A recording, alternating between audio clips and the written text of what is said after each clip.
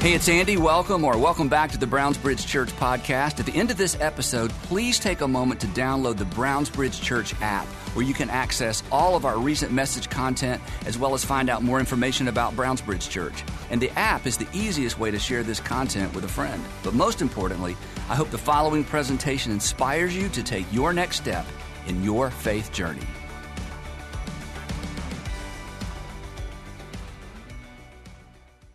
Now, no surprise, I love the local church. I love the church for lots of reasons. I'm a preacher's kid, so it was a big part of my life growing up. And preacher's kids, we see the best of church, and we see the worst of church. And any preacher's kid who still loves the local church, the God must be alive and well, because we have seen it all. We've seen the underbelly. We're preacher's kids. We're not impressed with the hype, Growing up, I would hear people walk out and say, I just felt the Spirit of God tonight in the church. And I would be like, no, the room was full. Take that same number of people, put them in a room 4 times as large, you wouldn't feel anything but empty. So, and again, you can get a little cynical, but we're not confused by what's real and by what's not real. And again, you've seen the best and the worst. Speaking of the worst, when I was in the 8th grade, I've told somebody this story. I was in the 8th grade. I'm sitting on about the 6th pew on a Wednesday night service, because we had Wednesday night church at Baptist church. And my dad was on the stage. In the Baptist church, they had the thrones up there. You remember the thrones? I don't know if you remember. There's like 2 big ones and 2 smaller ones for the education director and the music director. Anyway, we don't do that. And again, people are going to look back one day and go, can you believe they put a TV in? So things come and things go. We get it. So anyway, my dad's sitting on his throne, his chair anyway.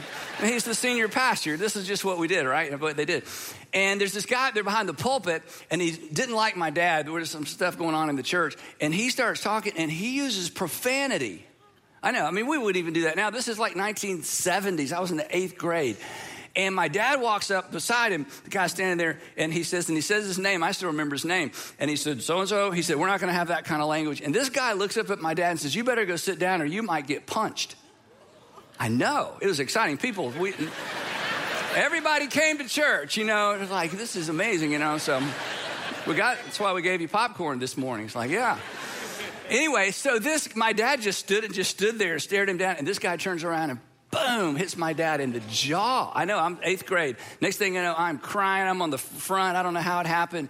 They take the guy out. Anyway, so I've seen the fact that I'm sane and love the local church, it's amazing, isn't it? Okay.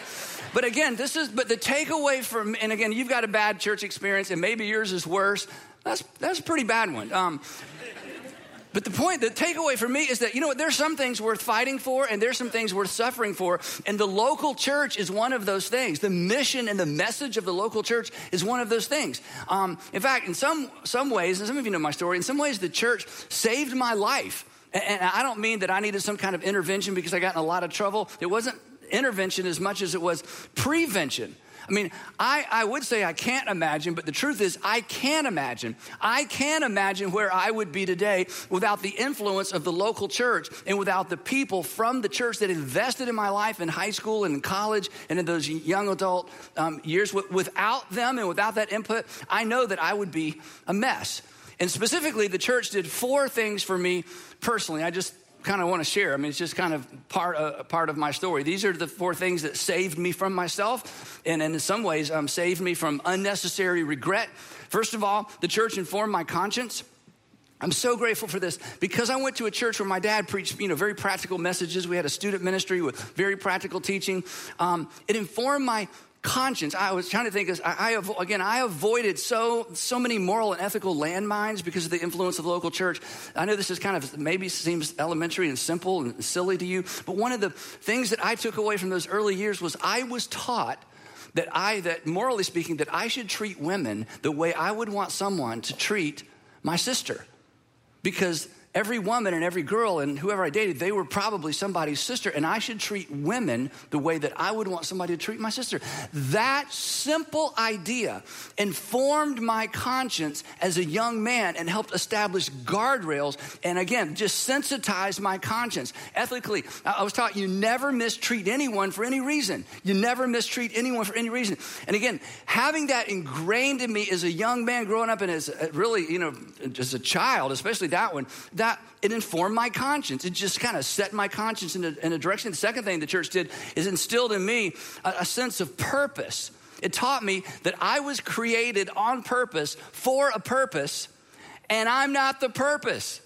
I mean, to learn that so early, and again, it set the direction of my life. Many of you were taught the same thing. I was taught that God has a plan for my life and that I should pray that God would show me his plan for my life. And my parents reiterated it when we would pray at night. Let's pray that God would show you his plan for your life. And to this day, I still pray, God, please show me your will or your plan for my life. Now, I'll be honest. There were seasons of my life growing up that I would have preferred God show someone else his plan for their life because I pretty much had my plan all figured out and I wanted to do life my way. But the thing that kept bringing me back is that the church taught me, no, God has a plan for you, Andy, and you don't want to miss it. The third thing that the church did for me, the church, and I don't know that this would have happened any other way. I can't even imagine how this would have happened any other way. It served as a window into God's activity in the world, as in the whole world, not just my world. The church exposed me to how big the world was and what God was doing in the world. That God had a plan not just for me, but for the whole world. An illustration of this, when I was 20 or 21, college age, Louis Giglio and I, we've known each other since the 6th grade. He's pastor at Passion City Church. We were invited by a friend to go to Canada to a conference with a bunch of men. It was all men, missionaries from literally all over the world. And the gentleman that ran this organization went to my dad's church, and he just decided, we still don't know why, to invite Louis and invite me to Canada to this conference. And the reason it was in Canada is many of these men could not get permission to travel to the United States because of where they were doing ministry. So we had the conference in Canada, and they were from countries I'd never even heard of in some cases, and then some church planners and missionaries in Europe. So we get to Canada, and we're staying in dorms. It's this camp. And we were like, what are we even doing here? These guys are older, they're wiser. And the gentleman that started the organization was from Australia. Ian North is his name. Some of you may remember Ian. And so Ian had that great Australian accent. So the second day of this gathering, they had a prayer meeting. We were all going to pray together outside. We're around picnic tables. We were kneeling down. And Ian kicked it off and he prayed. And for us Americans, anybody that has that South African accent or that Australian accent, they just sound smarter than us, don't they? They just sound so smart. You must be smarter. Anyway, so Ian is just godly, man. He's praying this prayer, and we're all kneeling down, our eyes are closed. And then when he finished, the pastor from Burma, Pastor Uwan La, begins praying in his language. Couldn't understand a word of it. And Louis, I remember this, we both looked up and looked at each other, and it dawned on us that English is not God's first language. That English is not God's only language. That our God was as big as the world, and he cared about the entire world. During that conference, we roomed with a pastor from Sudan named Naji Kanaji. Naji had been beaten for his faith. Naji would go on to be the oldest man in Sudan. He would outlive everybody. The mortality rate was severe for men, especially in Sudan. He would go on to be like a sort of a legend as a pastor. But when we met him, he was our roommate. He had been beaten, he had scars for his faith. And again, the church exposed me to God's activity in the world. Through the church, like some of you, I met people with far less stuff, but more joy, more gratitude, more faith. The other thing the church did for me is it taught me how to be generous, not how to give. We all give. Everybody knows how to give. The church taught me early on how to be generous. From the very beginning, we got these little envelopes, and my parents would give me $1 for allowance, 10 dimes. I put 1 dime in that envelope, take it to church, put it in the offering plate. That I was trained to be generous. I was trained to tithe, and consequently, as an adult and throughout my life, it has never been difficult for me to be generous. It's never been difficult, and it's not because I'm a great person, and it's not because I'm naturally generous. The church taught me the practice and the habit of generosity. The church taught me to live open-handed. My first job was at Winn-Dixie. I cleaned the meat department in Winn-Dixie over in Tucker, Georgia. Some of you know where that is. And Tucker, not Winn-Dixie. I don't think it's there anymore. A long time ago. But I cleaned the meat department, made $2.92 an hour. And I was there till late, after the store closed. Got to clean the meat department. I won't go into that. Just that I didn't eat hamburger the whole time I worked. Anyway, not because of Winn-Dixie. A lot goes into that. Get it? Okay. So Anyway, so here I'm making my $2.92 an hour, and it never dawned on me not to tithe. In fact, I remember the first time I ever gave $100 away. I was in Sunday night church because we were at church all the time, Baptist, which is great, and I'm so grateful. Denominations get a knock, but I'm telling you, the churches I grew up in, so grateful. So it's Sunday night service, and every once in a while, my dad at the end of the service would have somebody come up and say, "Hey, this person has a special need if you want to help." And usually it's like, "Hey, yeah, can we just get out of here?" I'm typical, college student at the time. So he brings this girl up. I remember her name was Terry Bailey. I still remember her name. And Terry's 2 or 3 years older than me. She's at nursing school. My dad says, "This is Terry, and she's got to pay tuition," and tells the story. And I'm sitting there listening like, yeah, okay. And all of a sudden, from nowhere, I get this thought: you should give her $100. And I thought, where did that come from? Probably the devil, tempting me, wanted me to give I don't even know who this is, and I'm in college too, $100, and I cannot get this out of my head. And then the next thought was, most of you aren't even going to understand this. The next thought was, my checkbook is actually in my car. It's rectangle. I can't explain what a checkbook is. But anyway, some of you remember what a checkbook is. And I never even took my checkbook. And I'm sitting there thinking, and I'm wrestling with my conscience, wrestling with God, wrestling with this thought, like $100. That's a fortune, right? I got up and went out to the car. And I'm thinking, by the time I get in there, she's going to be gone. I bring my checkbook in. She's still there. Terry Bailey wrote a check for $100. I just remember, and you know what? She needed it and I had it. She needed it and I had it. This is the way it works. The church taught me what I have attempted to teach all of you for 20-something years.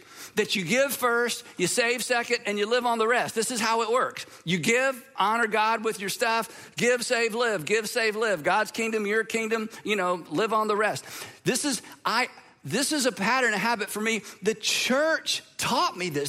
It became part of my conscience, and I'm so grateful. It has never dawned on me that I had the right or the privilege to live on 100% of my income. Just never thought that way. Just, again, kept my hands wide open. So the bottom line is simply this. That's just my story. Some of you have similar stories. The church taught me that following Jesus really will make my life better.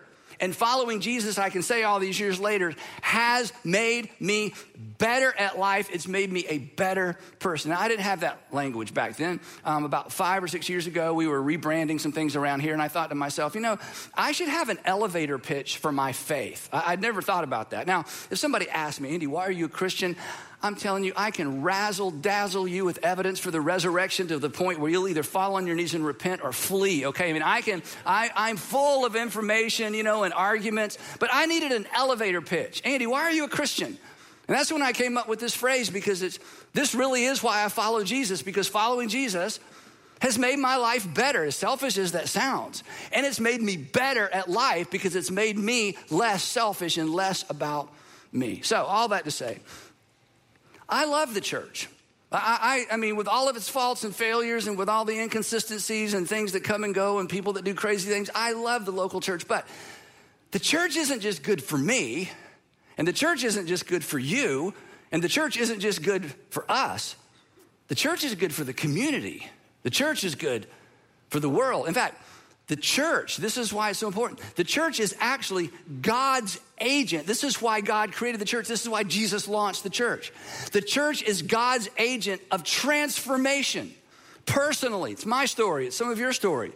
Culturally, we've seen that happen when the church is hitting on all cylinders or hitting on all batteries. I don't think the all cylinders thing is going to last that long. But anyway, when the church is doing what the church is designed to do, and it's God's agent of transformation globally. I love what Crawford Loritz says in this regard. He says this. He says the church, it represents the destination. The church represents the destination at which culture needs to or should arrive. In other words, what he's saying is this, that when we get it right relationally with us, and when we're one anothering the way we should one another, and when we're one anothering to people outside the church the way we should one another to people, and when we live open-handed and transparent, and when we ask forgiveness, and when we repent. In other words, when we're following Jesus, what we represent is what the entire culture should be drawn to, and what ultimately what the culture should become.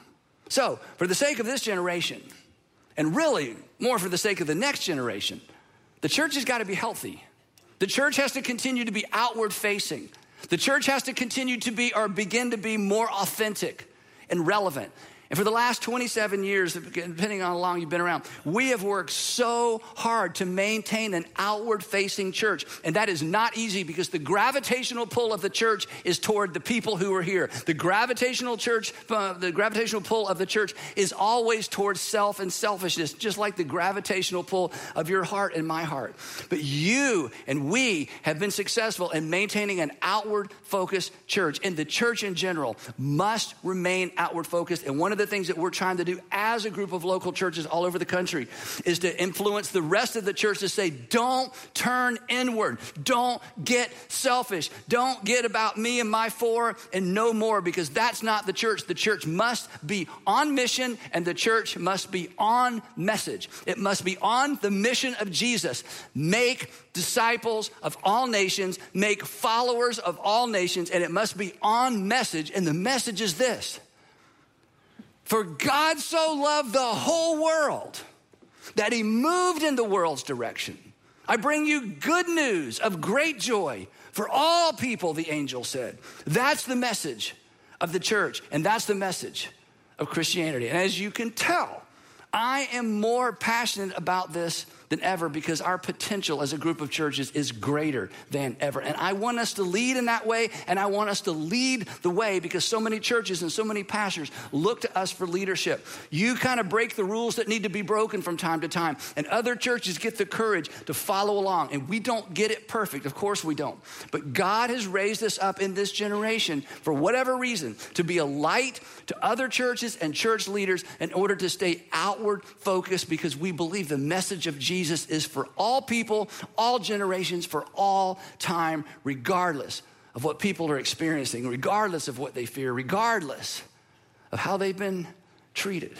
So I want us to keep doing that. Now, most of you are like me. You love our country. You love the United States of America. If you live here, I love our country. I'm so patriotic.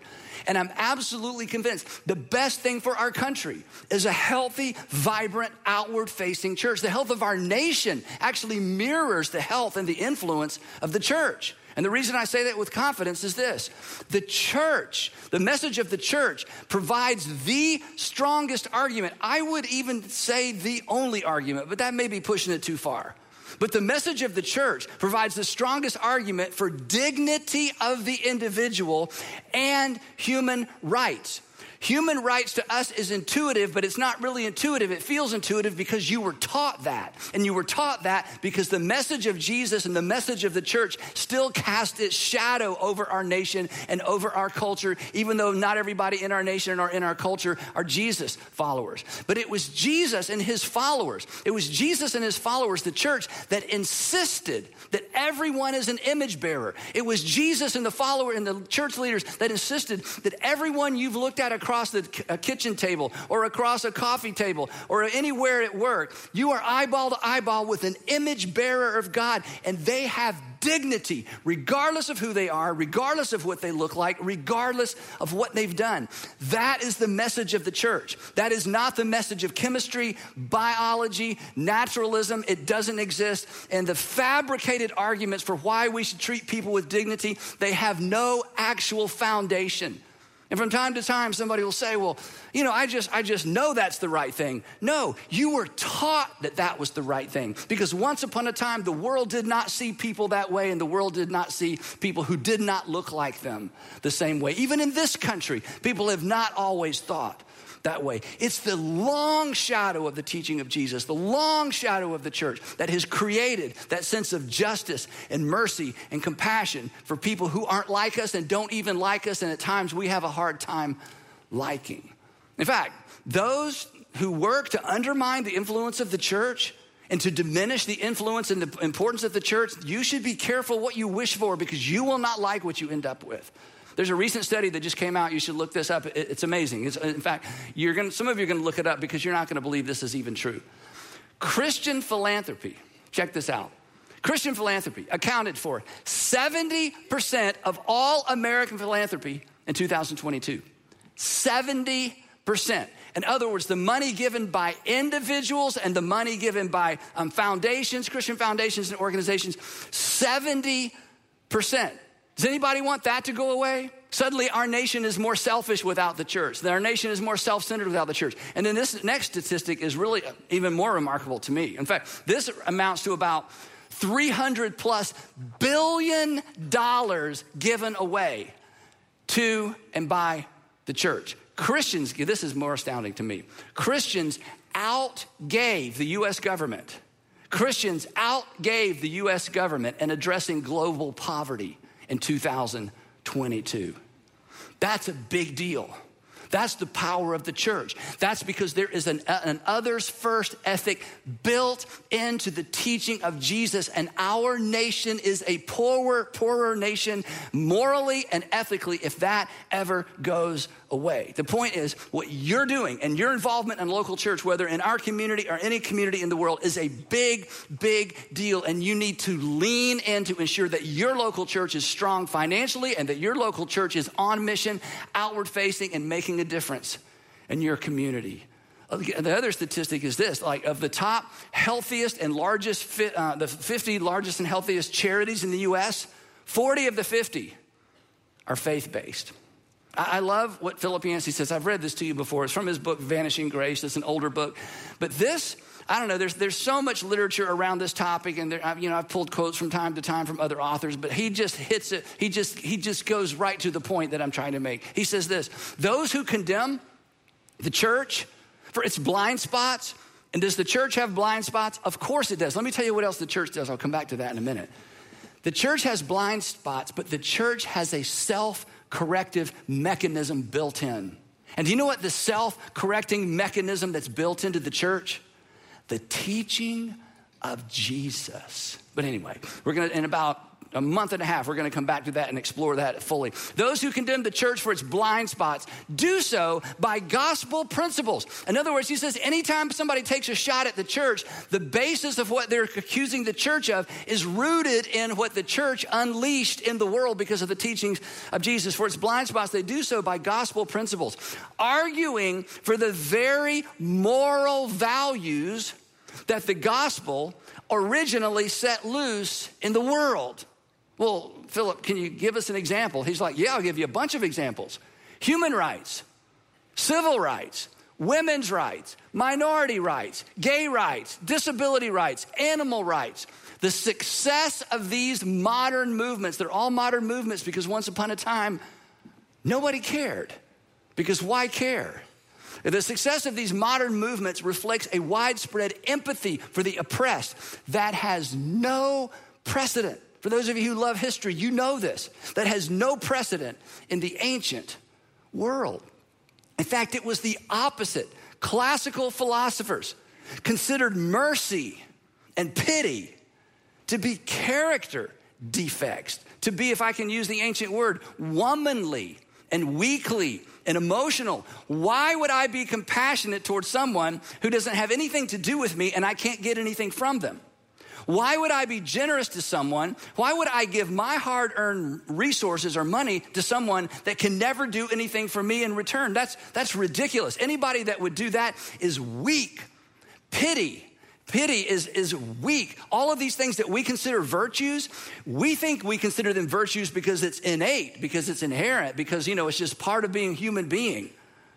He says no, and history says no. These were learned. They are a part of that long shadow cast by the teaching of Jesus and of the church. Character defects contrary to justice. Get this. Not until Jesus, this is why you're so important and why the church is so important.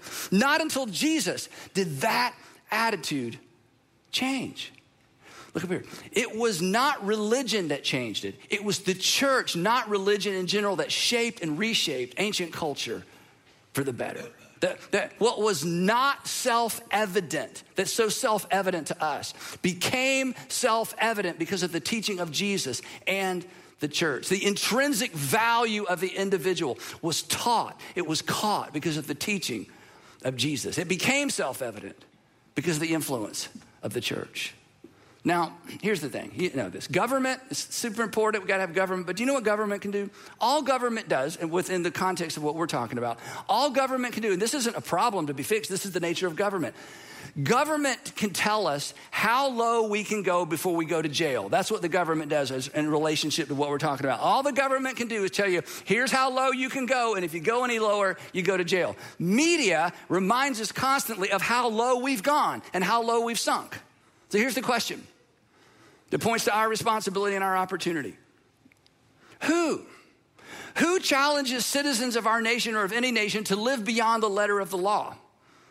Who inspires us to exercise self-control, not for the benefit of ourselves, but to exercise self-control for the benefit of other people? Who, this is amazing, it's so simple. Who instructed us? Who instructs us to do the one thing that would change everything if everybody did it? Who instructed us and instructs us to do the one thing, just one thing, that would change everything within a month if everybody did it? To love your neighbor as yourself. Who stewards the message that takes the bar even higher? Love your neighbor as Christ loved you. Only the church. So if you're a Jesus follower, or maybe a Christian, there's a difference as we talk about, or maybe a believer, whatever phrase you use, this is your challenge. This is our challenge. The challenge is that whether you like it or not, whether you want it or not, whether you've ever thought about it or not, this is the reality. That God in our generation has given us an opportunity and a responsibility that we are stewards of the church of our generation. The question is, what are you going to do with it? What am I going to do with it? What are we going to do with it? And here's what's at stake, or I should say, here's who is at stake. I took this picture, 2018, spring of 2018, 2019. I'm not sure. Let me show you this picture. It's one of my favorite pictures. This is 614 high school seniors. Now, it's one thing to be around 600 high school students, but when you're around 600-something high school seniors on the other side of Christmas, in other words, they're kind of done. They're gone. Their minds are in tech school or wherever they're going to school or college, university or trade school, doesn't matter. They have figured out what they're going to do. 600 plus high school seniors. We took them from all of our local Atlanta area campuses to this retreat, and they asked me to speak. And we had just finished singing for about 45 minutes, and I was a mess. And I was sitting way over here by that column over there on the right side, to your right, sitting over there, just watching these high school seniors with their hands in the air, just singing their hearts out, these amazing songs. And then I'm supposed to get up and speak. So the stage is a little tiny stage. You can tell there's students all around. So I had to stall because I had to get so I got my phone out. Hey, let me take a picture. So I just took this picture in order to get my head back around what I was about to do. So if I ever walk out here with the phone and say, hey, we'll take your picture. It's not because you're cute, okay? It's because I'm trying to, recover from a baptism story or something. So anyway, so I take this picture, and I love this picture because this is the future of the church. This is the future of our nation. This is the future. This is our hope. This is what matters right now. And we have to take this seriously because we are responsible for the church of this generation and the next generation. That's why we talk about it so often. That's why I love this picture. Now, if you were here last week or if you watched last week, I invited a bunch of you to engage in a meaningful way and to ensure that the next generation, that this generation has a faith of their own, is able to maintain a deconstructible faith of their own. And hundreds of you, I was so proud of all of our churches, goodness, hundreds of you responded. And today, I'm asking again. In fact, I asked our lead pastors several weeks ago, I said, hey, I want to do back-to-back messages where I invite people to get involved because we have so much opportunity and we have so much responsibility and so many people are watching and we still have too many people that just show up and consume. And you know what? We're going to be here forever for you to just show up and consume. We're not going to card you at the door or have some kind of membership requirements. We don't even have membership. But more of you need to step up and get involved in a meaningful way in your local church. And I mean, wherever you live, you need to find a local church. And for those of you who watch online, you consider us your church. We appreciate that. You need to find a local church. And you're like, well, I can't find one I like. Pick one you don't like. Just get involved. Look, we don't want the local church to go away. So one more time, I'm going to ask you today for everybody watching to get involved in a meaningful way, either in terms of serving or with your money in a significant way to ensure that we maximize our potential in our communities and maximize our influence in the Big C church. Now, here's the thing. I'm going to, get on your nerves a little bit. Most Christians, I hate to say this, are content to just consume. Just get what I can. I'm too busy, not going to go, going to drive by. No, they're there waiting for me. So in fact, somebody said, I read it in a book, it's a great illustration. It said, local church oftentimes like that gas station on that deserted country road, and you've seen it 1,000 times, and you've never paid any attention until suddenly you needed it and you were glad they were open. We are always going to be open. We're always going to be here for our community and for the world. But some of you need to quit being the drive-by and stopping every once in a while and decide I'm going to engage with my life and my family and my finances to make sure our expression of the local church is as strong as it can possibly be. But most Christians, they just take what they can, give when the preacher pushes hard, there's some special project, or none at all. Believe, but not follow. Just be a Christian, not a Jesus follower. And one of the challenges we have is the larger the church is, the easier it is to slip in and slip out and do nothing. And you look around and go, this place doesn't need me and they don't need anything. No, if you're part of a body, you need to be an engaged part of the body. So here's the challenge. Ready? Don't be most Christians. You know better. You are better. So let's be better than that. Everywhere you look, and I don't know if you don't read the same stuff I read, but everywhere, all the experts are telling us the church in America is dying. The church in America is dying. The church in America is going away. We're on the brink of becoming like the church in Canada. No offense to the Canadians. Like the church in Europe. No offense to the Europeans. But you know what the pastors in Canada and Europe would tell us? I'll tell you what they would tell us, because in January I'm on a panel with a pastor. One of the panel members is a pastor who's in our church network from Canada. And I have a good friend, he's an amazing guy, and he would tell you if he were here, because he told us from the panel, don't give up and don't give in, and be involved, stay engaged. Don't let happen in the United States of America what has happened in other parts of the world. Don't let the local church become so weak and so anemic that it doesn't matter anymore, because if you lose it, it's virtually impossible to get it back. If you lose the influence you have, it's virtually impossible to get it back. So here's the thing, you're the church, not me. You are the church. It's not the building. You know that. People go, the church. I'm like, which person are you talking about? There's no such thing as the church. It's us, the church. It's the ecclesia, the congregation. You are your church, right? You're not just the church. You are our church. You are your church. And I know you're busy. But we do what we do with busy people. We've built what we built and expanded and impacted people all over the world with busy people. People who, as I said last week, don't have time, but people who made time. So here's the thing, and I'm going to push you hard. I'm not embarrassed because I'm not asking you to do anything I haven't been doing. Perhaps it's time for you to make some time. To do for this generation what somebody did for you, or perhaps to do for this generation what you wish someone had done for you. It's time to commit to a plan for how you plan to support your local church financially. And to those of you who've been carrying that load for quite a while, both in terms of giving and serving, I can't say thank you enough, because you get it and you understand and you know it's the little deposits over time, that make all the difference in the life of a student, a child, and in a community. And to those of you who just show up when it's convenient, get what you can take, move on, keep going, you owe that group a huge debt of gratitude. And you know what? You're smart. You know that you do. But more importantly, you owe it to yourself and to your kids to join them to ensure that our church, your church, remains on mission and on message. On mission, making more disciples of Jesus, making sure this generation is discipled into how to follow Jesus, and on message that God so loved the world, he did something for the world, and the world needs to understand what has been done for them. So this is your opportunity, again, to do for others what others have done for you.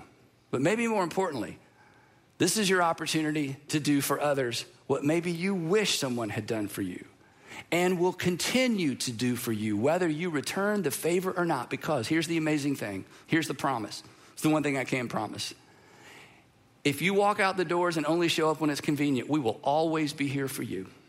And when you walk in the doors with a broken heart or broken child or broken marriage, we're going to be here for you. And we will never ask a single question about your membership or did you give or did you attend or did you serve. It's never going to come up because we're committed to be in the hands of Jesus for the people in this community. And that means for you. The church is God's agent of transformation personally. And maybe that's your story like it is mine because he used it to transform my life. And if you have benefited from it, perhaps it's time to give back to it. The church is your opportunity. This is amazing. The church is your opportunity to take part in the transformation that's happening in our world. And I don't want you to miss that opportunity.